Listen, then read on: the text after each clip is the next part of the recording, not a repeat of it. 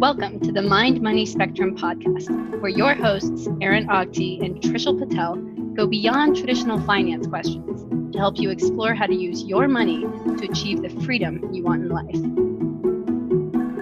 In this episode, Aaron and Trishul discuss inflation. They go through factors that led to rising prices in 2021, and they relate potential impacts to consider. Our hosts then explore how stocks and bonds have performed over historical inflationary periods. You probably don't want to make any tactical changes to your portfolio to counteract recent inflation. So listen to the end to find out why. And now on to our conversation. Hi, my name is Aaron Ogti. I'm a financial advisor in the Bay Area, and I'm here with Trishul Patel, a wealth manager on the East Coast. Hey Aaron, great to be here today, and thanks everybody for listening. Great to be here as well. So we saw news that inflation reached some multi-decade high of 7% in 2021. And we've been getting a few questions from clients about this. It's in the news. This happens.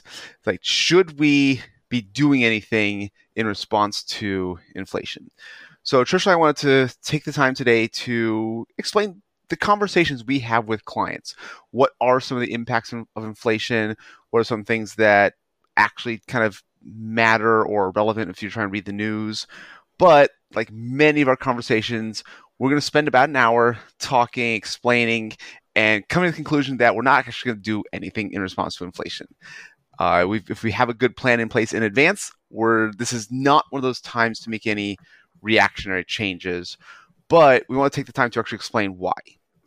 So, Trishul, why don't you start us off, kind of give us the quick primer on inflation, why is it higher in 2021? I mean, that's a harder thing to guess, but what are some of the initial things that you think about or when you're doing research into inflation? Right. So when it comes to many of these economic variables, it's always good to look at them in the context of the longer history. So with inflation in particular, it's been on a trend of being positive, but typically for the last 40 years or so, it's averaged between like 2 to 3%. And the big headline for last year is, we hit 7%. And according to the government CPI website, the last time we were above that from a December to December period was in 1981. So that's over 40 years. That's a full generation. So it's certainly noteworthy. It's definitely something that has caused a lot of stir. And I think it's warranted to just have a conversation because this is different than a lot of us have experienced in our adult lives, I can say, and potentially our entire lives. Yeah, that's one thing I remember doing a lot of the studying coming out of college in 2005, excuse me, and looking at rates of mortgages and CDs and money markets, especially like compared to and 10-year treasury rates. And like since about 2008, 2009, everything's been super, super low rates. And that's been my experience through most of my working career. And I have done the academic research about historical inflation, but I didn't actually live through it. So that's kind of what I'm looking to get your perspective on. Not as someone who's lived through it, but as someone who's doing more research and can give me more context. Right. So it's been the goal of our government's policy to control inflation. So this is particularly the goal of the Fed and monetary policy to control the amount of growth, the amount of inflation that we see year over year. And for the last 40 or so years, it's been pretty much tightly controlled from that perspective. The notion is if inflation rates get too high, then controls will be in place to slow down the economy, and inflation rates, or if the economy gets overheated, then other controls can be put into place to kind of put the brakes on growth, and then interest rates can be lowered to stimulate the economy to help boost things up again. So there's been this kind of back and forth over the last 40 or so years, and it seems like inflation in itself has been far better controlled over that period than the previous period. For example, as we had noted, inflation was much higher in the early 80s and the late 70s, where we saw rates of 8% a year, 12% a year in 1974. I think maybe the peak was like 13% a year in 79. And, you had a bunch of these years back to back, and that is pretty significant. Something we mentioned before, like a 2% inflation rate means that money loses half of its value in about 35 years, like about a generation. And that's kind of what we've seen perhaps over the last 35 to 40 years. However, like a 7% rate, money will lose half its value in 10 years. That rule of 72, where we said, 7% growth in the market will double its value. Well, it works this way as well, meaning a 7% depreciation in value over 10 years means $100 today will be worth $50 in buying power 10 years from now. And that can add up pretty quickly. So that's why I can imagine a lot of people may be concerned, especially if they're not in a position to tackle inflation sensibly. And we'll talk about what that means in a bit. But, that's kind of the quick and dirty of the concerns and the longer history that we've noticed. So I think for today's conversation, I want to come up with like something that costs $100 now that if we had 7% inflation every year would cost $200 10 years from now. But it's also like, I guess I said, when you say like your dollar's worth half 10 years from now, I feel like that's one of those academic truisms that doesn't actually relate to real life or provide any context. It's more like if you get cost of living adjustments with your income, if you make $100,000, if your income keep pace with inflation, because it usually does, and that's probably a different conversation that we've had in the past or moving forward. But let's assume your income keeps pace with inflation. Your cost of living doubles, but your income's also doubles. So like that's one of the things, those things of trying to provide context of if you make $100,000 10 years from now, you'll make $200,000. But if your rent was $3,000 a month, it's now going to be $6,000 a month. So, something like that, where like all the relative numbers within your lifestyle are the same, but everything's just the numbers are bigger. Yeah. So when inflation is moderate and controlled, then things should kind of balance out in the way that you suggest. For example, prices will rise, but income will go up, and you should be kind of where you start. In theory, right? There's a lot of caveats to that. Well, one thing that people kind of monitor is the Big Mac index, so that may be a little more tangible to some of us. Yes, that's a good example. Okay, go and explain that.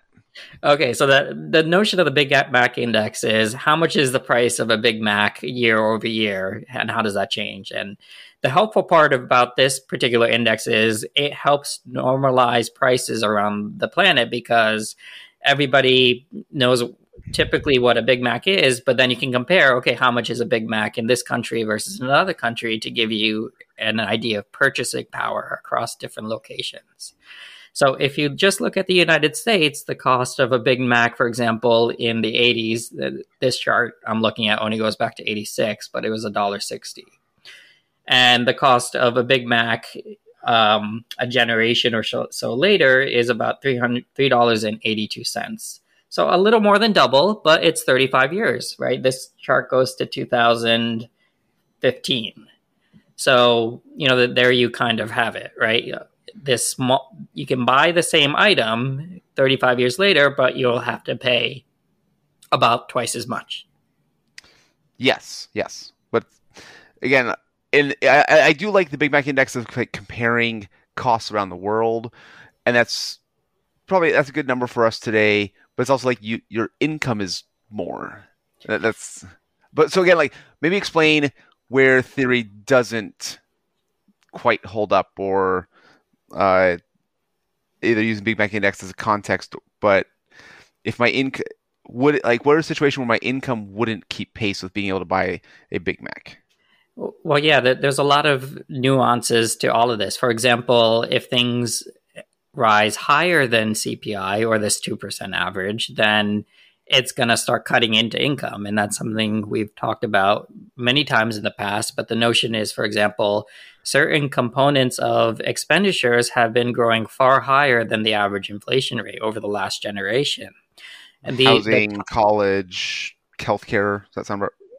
Yeah, so those are the top. So housing, basically education, and healthcare are the big three, where those costs used to represent, let's say, 30% of a household income a generation ago in the 80s. Now you need to spend close to 60% for that same household to afford those things. It's going to be 30% just for the housing before you count healthcare and education. Right, yeah. And again, these are inflation adjusted numbers that we're talking about, right? We're talking about a percent of income. And then the scary part there is if that same trend continues for the next generation, it's quite impossible to spend 120% of your income on just these three things. So that cannot continue. Something has to happen. Wages maybe need to grow up. One thing to also realize is the median wage over the last generation is slightly lower after you account for inflation. So even though wages should have doubled to keep pace in terms of buying power, they're actually on the median case slightly lower, meaning the same household is earning less now after you factor in inflation than they did a generation ago. And that trend gets much worse as your income goes lower, and that trend actually gets far beneficial the higher your income is. So those in the top 1% of earners are earning far more than the top 1% of earners earned a generation ago, and the top 0.1% of earners are even far better than that, and so on. So, I guess from that perspective, inflation is a concern if it's a realistic risk that your income doesn't also increase with inflation. Yeah, that it's a concern from two perspectives, and what you just said is the first big one. The first big one is, if your income isn't rising to the level of inflation, then you're actually losing or earning less. For example, last year, if you didn't get at least a 7% pay raise, you got a pay deduction in real terms. Okay. And what's the other one? So the other one is your investments. So if your investments didn't grow by 7% last year, well, then your investments lost money, even though you don't see a negative sign on your balance sheet or your income statement. Okay. So the concern there is if your investments aren't keeping up with inflation or exceeding it, over time you can erode the amount of buying power that your investments have, which frankly goes against what investments are supposed to do. Yes. Okay. So, do you happen to know, I'm pulling up, but do you happen to know the S&P 500 over 2021? It was in the high 20s. I'd say ballpark 28%. Okay, that's what I was thinking. Okay. So it might be like you think you got 28%, but you really only got 21% in a real adjusted return. And that'd be, I think that's one of the things that also comes up with context is a lot of the research and planning on investments tries to look at real returns, where we actually are trying to do this, incorporate it, where if we think stocks have a historical average, a nominal average of 10% per year, we try to make sure, okay, but if inflation has averaged 3%, they have a real return of 7%. So that might be an expectation moving forward. And so that's why a 7% rate of return with let's say 8% rate of return with a 1% inflation isn't really bad or below average. That's actually still in line with expectations. But let's say if it was a 15% rate of return with a 7% inflation, let's bring it down to 14% rate of return with a 7% inflation, that brings us right back down to average. So I think that's one of those key distinctions is those nominal numbers can sometimes look big or below average, but we have to try and look at the real return as well. So if we got a nominal return of 28%, but inflation was 7%, we probably got a real 21% return. Does that sound about right? Yeah, that's a good point to make. So the notion is if you're looking at return data across different time periods, you need to adjust for inflation because a 20% return this year means something far different than a 20% return a couple of years ago when inflation was 3%. Yeah. So definitely important to normalize that data, and that way you can make a more accurate comparison of what was the actual inflation adjusted growth for a given time period. Okay. So after we kind of look at if your income is not increasing with inflation, that's a concern, and your investments, what is something else that you think of or talk to clients about when it comes to inflation? Well, I think part of it is trying to just make sense of what's going on with the current inflationary environment. It's certainly a exceptional situation, what we've seen last year for many reasons. And it's probably good to put it into context of, why we're seeing the inflation that we're seeing. And that might provide some insight on, is it likely to be transitory, or is there a structural change in how things operate that's likely to persist? Just to give some insight on how did we get to where we are today. And I think there are some tea leaves that we can look at to just give some insight on what happened over the past year that led to the situation of prices going up so dramatically. I think a good part of what people have maybe seeing in the headlines is there's been, frankly, just a good amount of disruption in the economy. I think people have heard about supply chains kind of breaking down or issues with manufacturers getting parts and then parts making it into the market and whatnot. Aaron, have you heard about the automobiles and some people end up paying more than MSRP price these days to get their new car? I have heard that. I also have a couple clients that have been looking at cars and they were looking at used cars, but used car prices were sometimes getting higher than new car prices, or at least there's no longer any depreciation factor. That part of like you said, supply chain issues. I know someone who's been trying to buy a new car, and just there are no new cars. And so, if a new car comes on the lot, there's multiple buyers for the same single car, and allows them to go above MSRP. And some of that's also affecting used cars as well. So I have not experienced it personally, but I've had multiple clients tell me these stories of trying to look at cars. Yeah, so essentially what happened is heading into the pandemic, a lot of businesses kind of hit the brakes on production saying, oh no, we if we produce way too much, we're going to be in big trouble here. We're going to be stuffed with all this inventory and no buyers because there's going to be calamity. And we did notice, for example, GDP growth went dropping downwards into the pandemic. And what that means is we saw basically a large drop off in, towards the end of 19 into 20.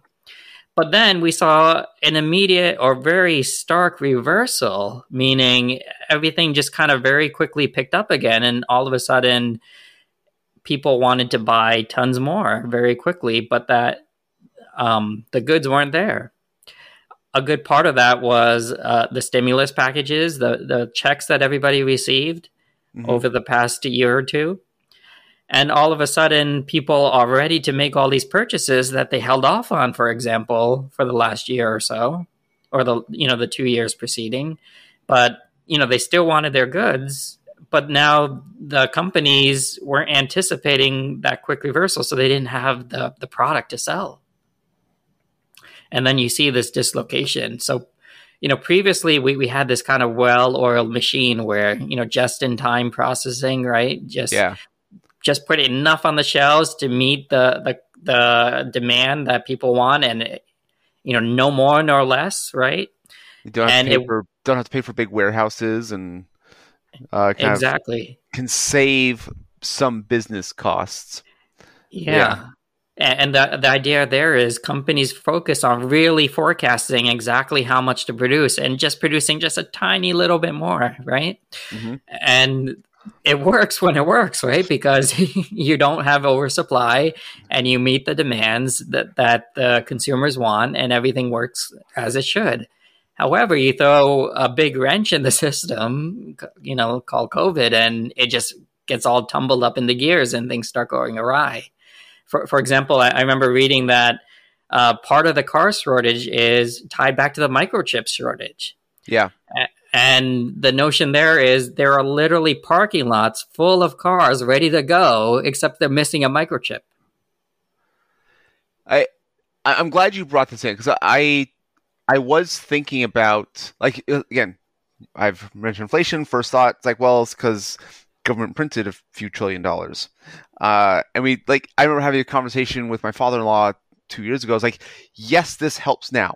This is going to lead to something later on. We didn't know what that was. It was like, and that makes a lot of sense.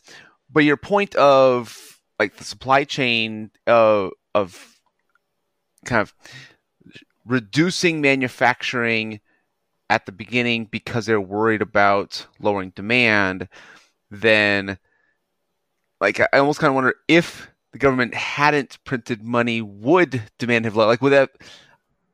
It feels like a weird, like, counterfactual of it.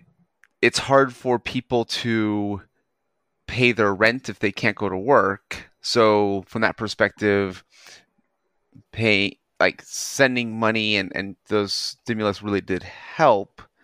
But at the same time, like, I wonder if this could have been better signaling, or could have been done sooner. But the private businesses were reducing production.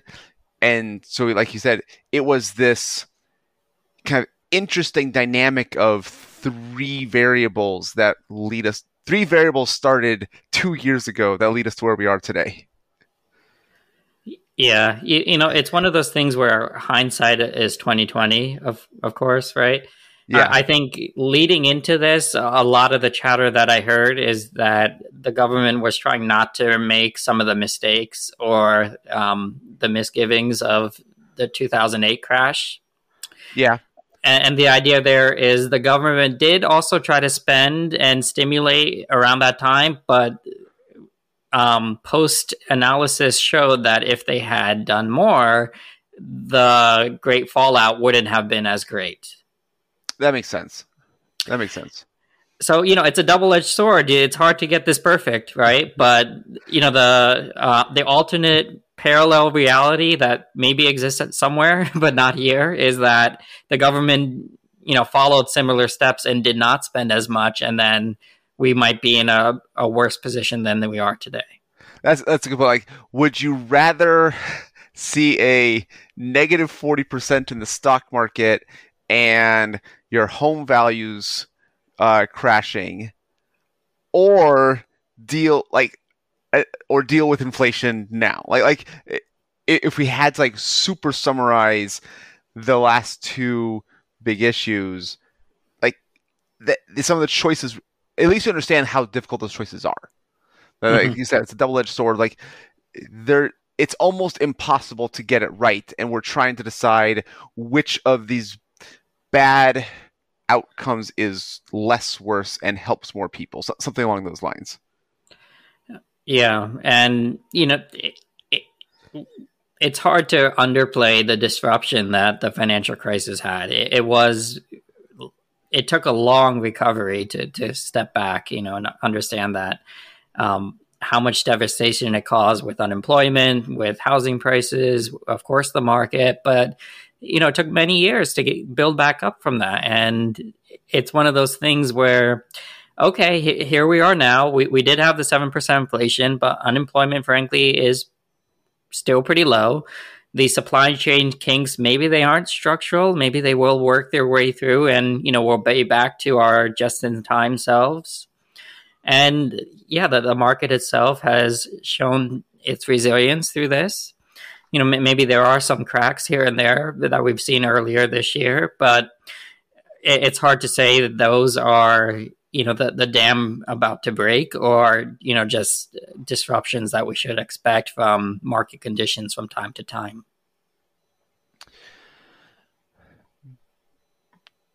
Gut feeling, if you were in charge, would you have done the same thing?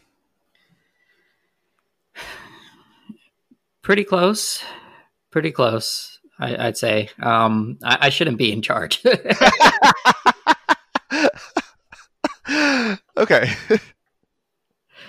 I'll add that. Okay. Moving on. What are some of the things that come up in client conversations about inflation? Either any other kind of historical context, kind of how we got here, if you want to add to that, or is it starting to look at, okay, I understand client has an understanding at the macro level. What do we start looking at their individual level? Well, it's interesting because I actually ended up getting a lot more concern from prospects than clients. And interesting. Yeah. Okay. Yeah. The notion here is I had a lot of people reach out who were sitting on, maybe too much cash or weren't allocated as best as they would have liked, and maybe didn't participate as much in, the markets last year, which were phenomenal, right? Yeah. But if you missed that boat, yeah, that 7% hurts. Yeah, that real return of 21%, 20%, it's still really good. Yeah. So it's still probably second standard deviation above the average? Yeah, right. Yeah. So if you look back like the last 50 years, the real return is about 9%. Okay. But if you look back, I've looked at data going back like 150 years, and the real return is closer to like 6.5% to 7%. Okay. Yeah. So even with the 7% inflation, if you were invested, you're doing just fine. Yeah. Maybe it's about time to mention this, that yes, if we haven't been too clear, one of the best ways to protect against inflation is to invest in stocks. Typically, stocks over long periods have outperformed inflation by a good amount to the point where it's sensible to stay invested in stocks over inflationary periods and non-inflationary periods. The high level notion is, when inflation is metered and predictable, then stocks do just okay. Because again, this kind of like just-in-time environment that we talked about, it works well. Companies can predict prices, they can set prices, and consumers can anticipate prices, and everybody kind of knows what they're getting, right? There's no major surprises. But over those periods, then stocks do tend to nicely outperform. But then even if you include the periods that we experienced last year, or even the disruptions that we talked about in the 70s and early 80s, stocks still over time do better than those inflation returns. And, the high level notion is, over market cycles, yes, the value of money will go down or prices will increase. But if you're a company and you can anticipate this well, the idea is, okay, your costs for goods go up. You got to pay for more for them. However, you can charge more for the products that you create. So it kind of flows through. And therefore, it's not that big of a deal if it's handled appropriately. However, yes, when inflation does spike, right, when it's unanticipated inflation like we saw last year, that can cause disruptions. because again, when things aren't anticipated, things get wonky, right? It's hard to deal with uncertainty. And typically, yes, when inflation spikes, you do see more volatility in the markets, meaning the movement of stock prices tend to be more jittery. But, that's because, again, the uncertainty knob has increased, right? It's been turned up a bit because anticipation of prices is more challenging now. And it also leads to certain constraints that are hard to deal with and need to kind of readjust. So that's something to realize. But again, the key takeaway is over market cycles, stocks do a good job of protecting or preserving and doing better to preserve purchasing power erosion. And that's one of the key pieces of advice I provide also, that, like I said, stocks do a great job outpacing inflation, both historical data and theory of the companies can raise their prices in response to inflation, both as their costs increase and they raise their prices, their revenues will increase. So even if their profit margins stayed the same, they will still see that nominal growth in revenues and profits. And so it's easy to see how a company can keep pace with inflation. And then if there's any growth on top of that, you can outpace inflation. So all of the other economic factors that result from increased inflation can allow a company to, again, maintain profit margins. Even as their costs increase, they can raise their prices so the revenues increase. So it's all kind of moving lockstep together. And that's how a company can at least keep pace with inflation. And then again, apply some growth on top of that. So if I have clients, especially if they're younger than 50, I say your 401ks and your investments are already 100% stocks between US and international stocks. We're already kind of in the best hedge against inflation that we could be in. So we're already prepared for these types of environments. We'll make sure that you get raises through work. It's okay, inflation was 7%, you got to get at least a 7% raise just to keep pace. So having those conversations. And that might be one of those differences between clients and prospective clients that you're mentioning, that I think so much of dealing with inflation is did you have a plan or strategy in place in advance? And if you did, there's nothing really to do. So again, I completely agree. Stocks outpace inflation. That's probably the single best way to either, it's almost taking advantage of it in a weird way, but to at least not be concerned about it, that your stock portfolio, diversified S&P 500, is going to do just fine if inflation is higher than average or higher than 3% over multiple years. So that's big thing number one. Worry about inflation, just have it be invested in stocks. Yeah, and I'd say even if you're not as an aggressive investor as maybe some of the younger folks or the folks that are more comfortable with the risk, even if you're in a phase of life where you may be on the decumulation phase, meaning you're retired or semi-retired and you're pulling money out of your war chest, it still may make sense to have some position in stocks for the purpose of keeping up with inflation. Not the whole pie, but a percentage of the pie may still be sensible even in those situations. And this is why you see most kind of life cycle funds or target date funds or income strategy funds are actually pretty close to half stock, half bond. A little more on the aggressive side might be a 60-40, 60% stocks, 40% bonds. On the really conservative side might be 40% stocks, 60% bonds.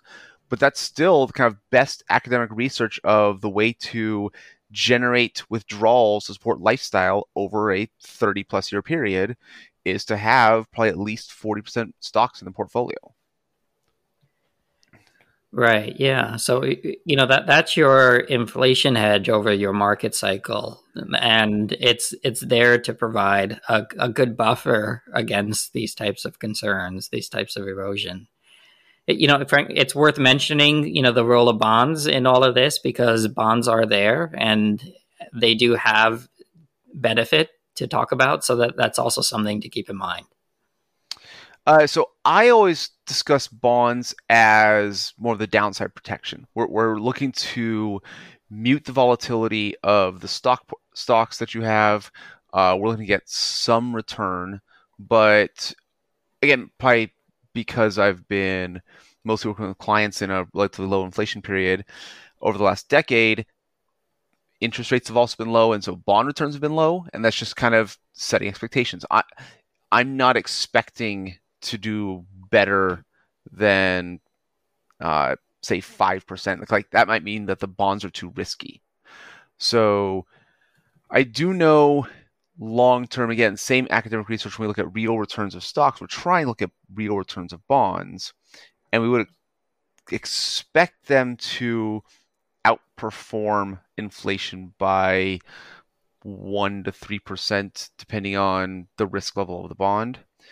But I also am aware that during the inflationary periods, bonds can be hurt because of the nature of receiving a fixed income. If the bond was yielding a 3% coupon, that 3% coupon doesn't change, because that's their nominal coupon rate. It doesn't change as long as you have the bond. And so as inflation goes up and your bond investment doesn't go up to match it, actually the bond prices will even drop.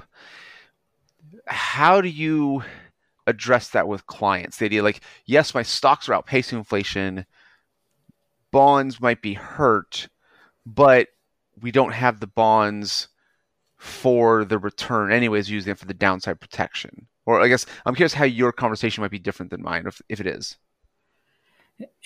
It's just kind of a dance that the bonds and stocks play together, depending on what's going on in the market environment. So when things are in a normal situation, the bonds are providing, just a low, moderate return, and the stocks are doing most of the heavy lifting. However, there can be periods of market turbulence that cause the stocks to drop, and typically these may be periods where the bonds do better. And often, if you're in a phase where you're decumulating assets and you're pulling money out, well, then the bonds would be where you can target for liquidity if you need it.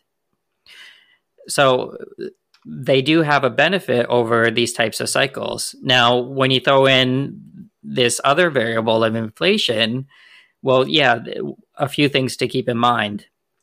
When inflation goes up, bond prices go down. Yeah. So that's something to keep in mind, but there could be many other periods where where inflation is then on the receding end, and then bonds are appreciating. So there could be an ebb and flow of the actual prices of bonds where you get the appreciation or where you get a benefit or a de-benefit from bonds. But at the same time, bonds have an income stream, a coupon attached to them. And if you're using that coupon for income over X amount of years, then you can still get some benefit, even though you're experiencing a certain disruption for a certain period. Meaning, if you look over cycles, bonds can still provide a benefit. And for example, looking at we did an episode on bonds, so I won't rehash all the details there, but the high level point there is over market cycles. And again, we keep stressing this with stocks as well. If you think over many periods, things average out to provide a benefit. If you look at small periods, yeah, you're going to find periods where things aren't as ideal. But over long periods, bonds have done well. They've had about half the return of stocks, but far less of the downside. And these include, just like the stock returns did, periods of high inflation. So, looking back at the past 10, 15 years or so, bonds did pretty good. Last year they did not great, But look at what not great means for bonds. For example, in 2021, bonds were down 1.5%. Now, okay, it's the worst inflation in 40 years, and they dropped 1.5%. Now, what was the upside for the previous 5 years? Well, plus 8%, plus 9%, flat, plus 4%, plus 3%. Okay, that sounds like a good trade-off to me, So it's one of those things where having the stocks and the bonds work together can give you something that's better than the sum of the parts. And the idea there is, that this was what, the great discovery of Markowitz and his Nobel Prize, the idea where if you have just stocks on their own, you get a certain level of return and risk that's maybe acceptable. But if you have bonds on their own, you get a lower level of return and a lower level of risk. However, if you have a combination of stocks and bonds, you can actually get more return for less risk than you can with just stocks or just bonds alone. Yeah, and that's one of the things I really like is, and I'll explain this to clients, like sometimes simplifying, just like the stocks are the driver of return. The bonds provide that like risk adjusted return of the portfolio. And so as we're getting closer to a time frame, we can't weather a big downturn. We start to use bonds for their downside protection. And as we're going through withdrawals, an all stock portfolio, kind of the hardest thing if you had an all stock portfolio doing withdrawals is it drops 40%. You take out 4%. And so now you are at kind of a negative 45 or negative 43. And then you need something like an 80% return just to get back to level.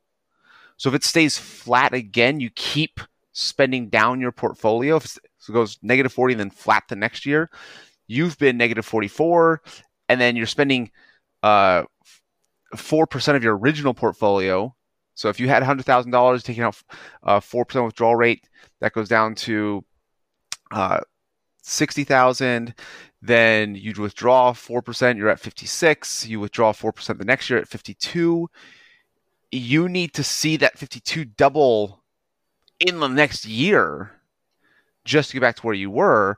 Otherwise, you're going to be taking out your 4K withdrawal from 52,000 is almost a 12th of the portfolio, or yeah, so an 8% withdrawal rate now, 7.6, 7.7.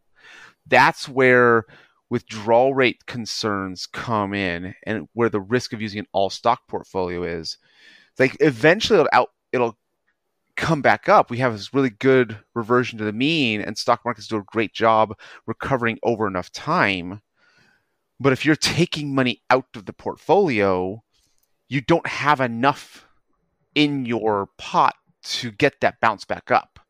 Even if you get a normal, like a bounce back of 30%, you're still only back up at 70 instead of getting back up to 100. And so that's where bonds help withdrawal rates.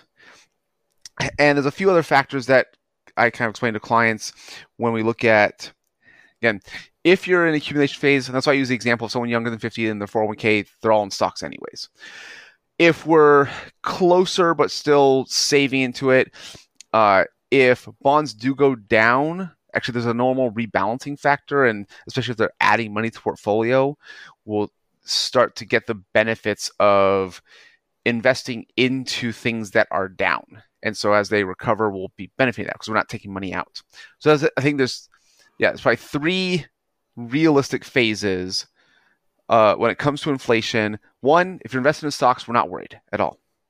If you invest in bonds, maybe. But let's have a conversation like, okay, what is the actual concern?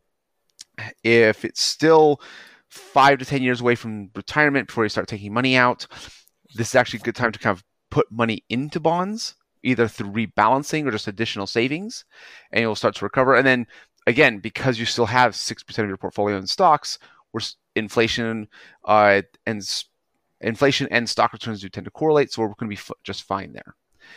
And so the only realistic risk, if you're worried about inflations and your bonds, is if you're actually taking money out of the portfolio.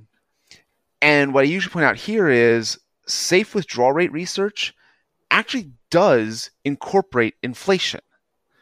This is one of the fundamental assumptions in all the research that's come up with that 4% safe withdrawal rate.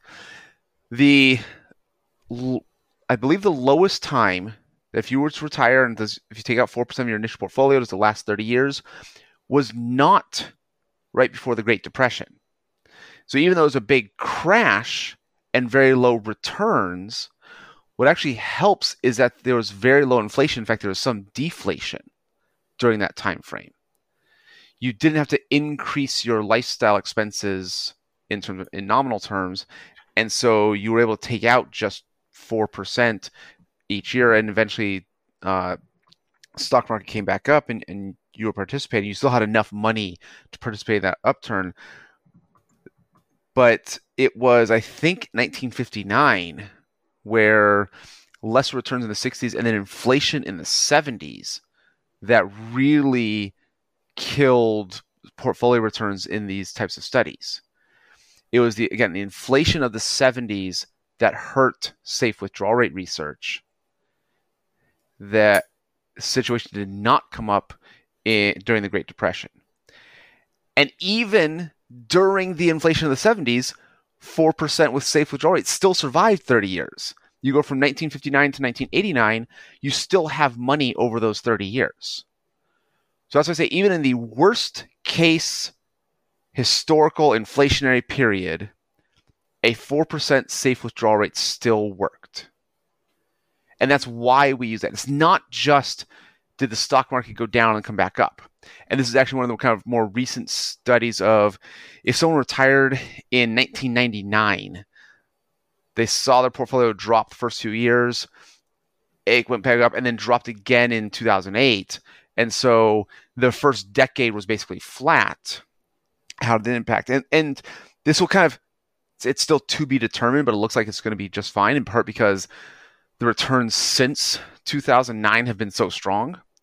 So it looks like they're going to be just fine, but that's like even stock volatility doesn't seem to hurt safe withdrawal rates as much as inflation does. And so that's why we've used Monte Carlo simulations that incorporate stock and bond returns and inflation. But that's why we use those 4% withdrawal rates, where even if you are in a 60-40 portfolio and we have a high inflation period, so you need to, the way the math works, you're increasing withdrawal to support the same lifestyle, a 4% safe withdrawal rate still works out. And it's things like another kind of upside, it's less or so for people who are actually already retired, but things like your mortgage payment becomes cheaper. For all the same reasons that your bonds are hurt, the person who owns the mortgage and is lending the money, their side is hurt, and your mortgage payment at a fixed rate actually becomes cheaper. The mortgage payment stays exactly where it is, but if your income or other investments go up, it's now a lower percentage of your household income or household spending. So it's a variety of things like that in real life kind of applies to the individual, really not that big of a concern. Yeah, good points, Aaron. On the mortgage thing, I remember when I refinanced last year, and I got something like 2.2% or something silly like that. I remember thinking that this might end up being the biggest free lunch of my lifetime, because if inflation ends up being upwards of 2%, then I'm basically borrowing this money for free for the next 30 years. Yeah. So. That's one of those, like, you hear people, especially older generation, like, oh, I should have bought a 30-year CD at 15% in 1975. And it's like, well, I understand why you think that, because 15% sounds like a good number, but stocks have actually done better than that. Maybe not actually better than 15% per year, but maybe at least on a nominal return. Like that, returns were, or interest rates were really high because inflation was really high in that period. And it actually kind of gets to my last point. I've had clients ask, like, should we use things like inflation protected securities or other like TIPS, so Treasury inflation protected securities, or pretty sure they're called I bonds. Is that right? Yeah. Yep. Where they will design the interest rate to match inflation at the time. And like, yes, if you had one of these in 2021, you'll get a 7% rate of return. And that'll be better than other bond investments. But this actually gets to trying to predict when inflation will be a concern. Because, go back to what Trishul said, over a full cycle, over a long enough period, 10, 15 plus years, inflation-protected bonds tend to underperform regular fixed-rate bonds at similar risk levels. And so most of the planning that we do, we're going to take the higher yielding but same risk bonds over the 10-year period, then trying to predict when inflation will be a concern and try to move from fixed-rate bonds to TIPS the year before inflation hits. Because the most likely thing that happens is that you keep missing and underperforming over a longer period. Right. Yeah. So when people hear about inflation, they're likely hear of all these fancy ways to try to get around having to deal with it, like bandages or tactical plays that you can make. And it's something that we've reiterated from other contexts, but the high level notion is there's really no free lunch here, right? That if you want to come up with some sort of thing that you could potentially do that can sidestep the inflation, there's always going to be something that you could have done, right? That you could have done, yes. But whether there's something that you can do that will work consistently, well, if there was a magic silver bullet, then all of this investment stuff would be way too easy. Now that that there's something that does work over cycles, that those last two words are critical. The notion is if you stick with it through the good and the bad and the ugly, then you will come out ahead. However, it's very hard to get the good without the bad and the ugly. Yeah, and like I said at the beginning, kind of knew, okay, if we have a good plan in place, we know why we're invested and our time frame. Inflation, again, if you're younger, all stocks are going to outpace inflation. If you are getting closer and inflation hurts your bonds, but you're still saving money, either rebalancing or adding money will help your situation. If you're in a withdrawal rate situation, one, we still have stocks in the portfolio that's continue to outpace, but also this has survived already. This is why we don't take out 5 or 6% each year, even if we're averaging 8% per year. Like, this is why we have that lower withdrawal rate, is so that we can weather things like this. And this would actually be an example of if you wanted to have a higher withdrawal rate. So I talk with clients, like a 5% withdrawal rate over a 30-year time frame is manageable.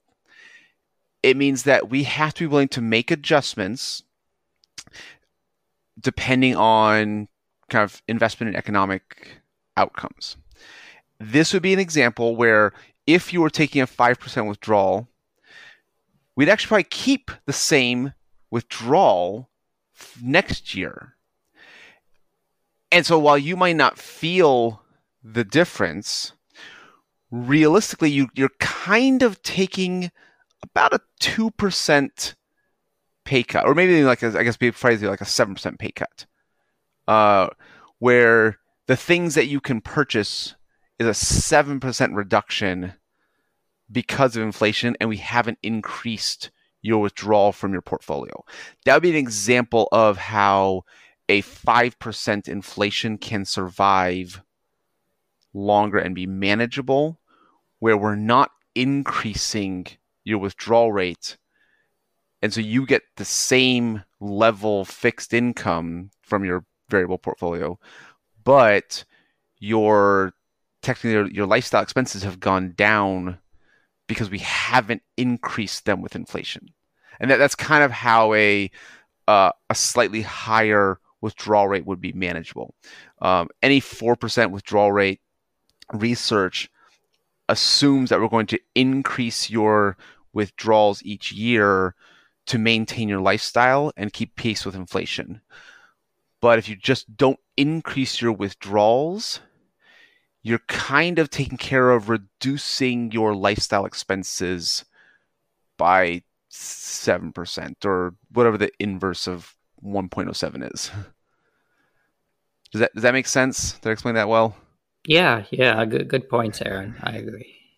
So, anything else you want to quickly mention before I have a question completely out of left field related to inflation that a client asked that I couldn't quite answer, but it was inconsequential enough, but it was a good thought experiment. But I want to let you, anything else that you want to add before we get to that? Now I'm intrigued. Go for it, Aaron. Okay, so this client, again, he's in his 30s, has his 401k invested all in stocks. It's as we just discussed in the past, it's roughly 60% U.S. stocks, 40% international. Got some small cap emerging markets in there, but 60 U.S., 40% international. If inflation is mostly in the U.S., and this actually kind of gets back to the Big Mac index idea, could or should we make any adjustments to that 60-40 allocation? Or do you have a guess what might the impact of inflation in the U.S. be on that 60-40 mix? Because it's not 60% stocks, 40% bonds, it's 60 U.S., 40 international. Would you guess U.S. stocks outperform because they tend to correlate with the higher inflation? Is the U.S. dollar weakening against international currencies mean that international stocks might do better if there's U.S. inflation? Are we in such a global economy that U.S. inflation will kind of spread throughout the rest of the world? I couldn't think of how inflation in the U.S. would impact U.S. versus international stocks, and so I'm really curious to get your thoughts. Right. So if my memory and on-the-fly math serves me correctly, I believe a devaluing dollar would help your foreign investments if they are like an ADR, right? Mm-hmm. So in that case... So really quick, ADR is like an American depository receipt. It allows you to buy stocks of international companies, even though you don't live in that country. Right. Yeah. So, in that case, there may be some benefit, but again, how fancy do you want to get here, right? Because again, you try to. So honestly, first thing I said is okay, as I start thinking about this, it's getting so complex so fast that the answer is going to be no. We're not going to change your 60-40 mix of U.S. and international. That's what I actually told the client. So. Now, given that context, sure. How deep can we go? Well, see, in 3 minutes. That's just it, though. It's such a cat and mouse game because you have to make all of these predictions and then come up with a model and then discount it back to the dollar and then figure out the net present value. Don't bother, because professionals try to do that, right? And then they guess wrong, and then it just makes all of that worthless. So, realistically, guys, in addition to we're not going to do anything, is also, I don't know which U.S. or international can outperform based on U.S. inflation, which is actually the entire point of having both, that whichever one does better, we're going to sell and rebalance into the other one. That's exactly why we have both and why we do rebalancing. Right. Yeah.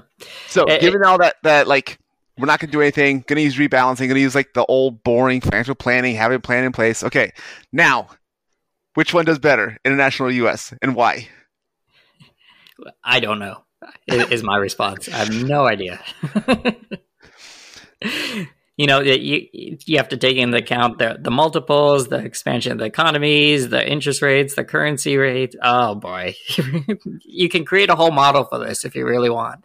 You can come up with a econometric model to forecast the entire planet, and you'll have 1,000 variables, and then we'll come back to the saying, you give me 4 variables and I can create a model that'll fit an elephant, and you give me one more and I can make its tail wag on command. Well, here you're talking about dozens of variables, and I'd say, it's one of those things where, NASA uses like 14 digits of pi only, right? Even though we know millions of digits for all of their space operations.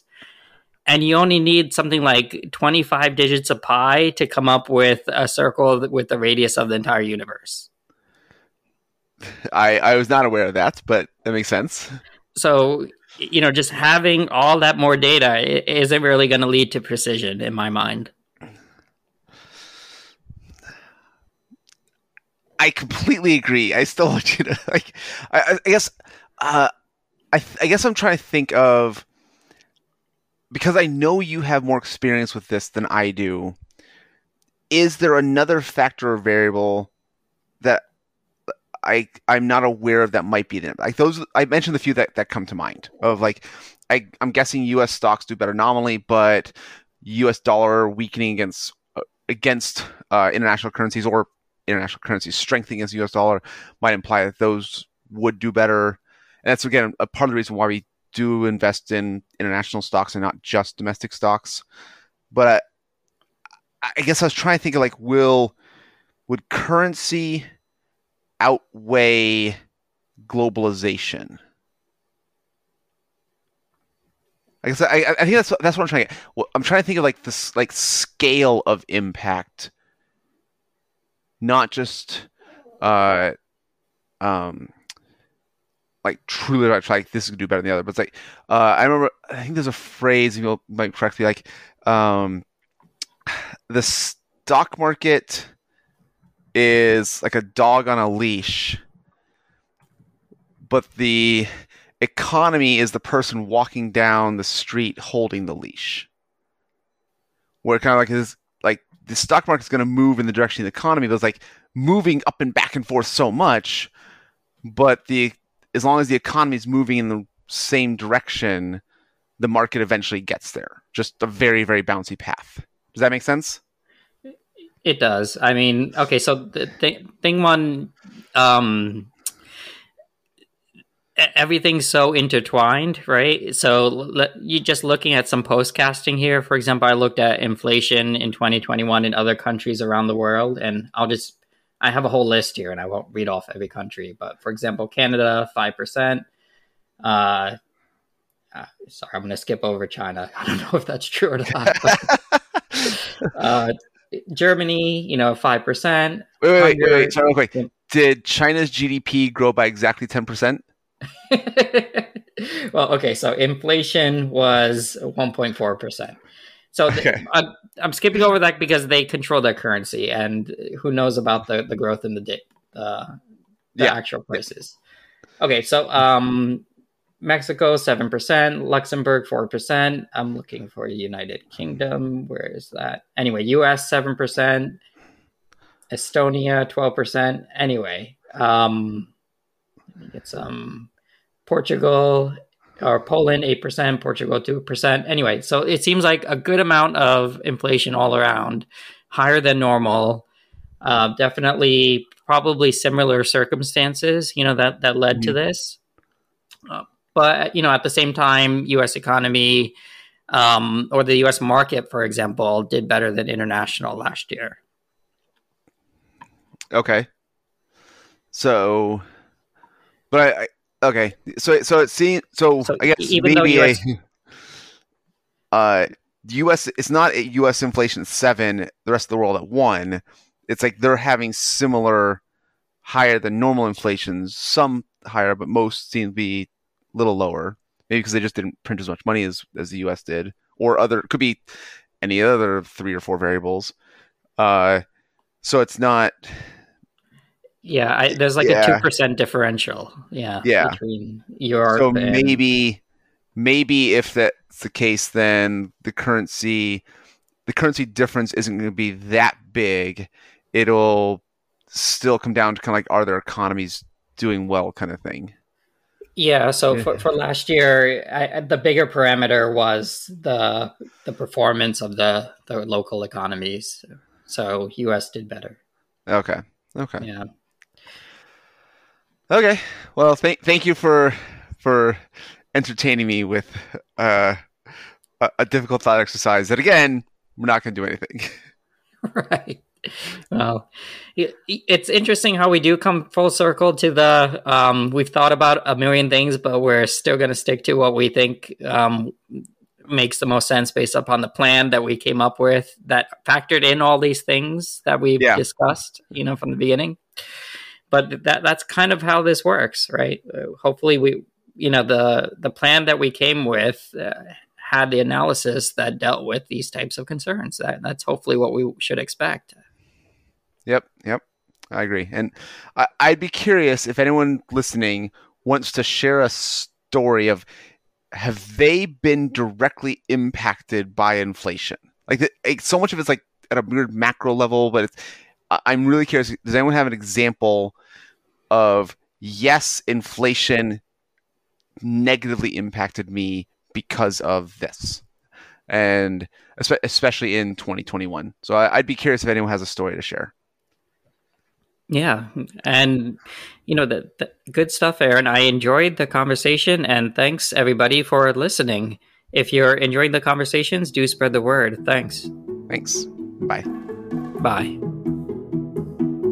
We appreciate you joining us today for this episode of the Mind Money Spectrum podcast. Be sure to visit mindmoneyspectrum.com to access the entire library of episodes. Remember, it's not black and white, but the wide spectrum of gray area where you get to pursue the freedoms you want in life.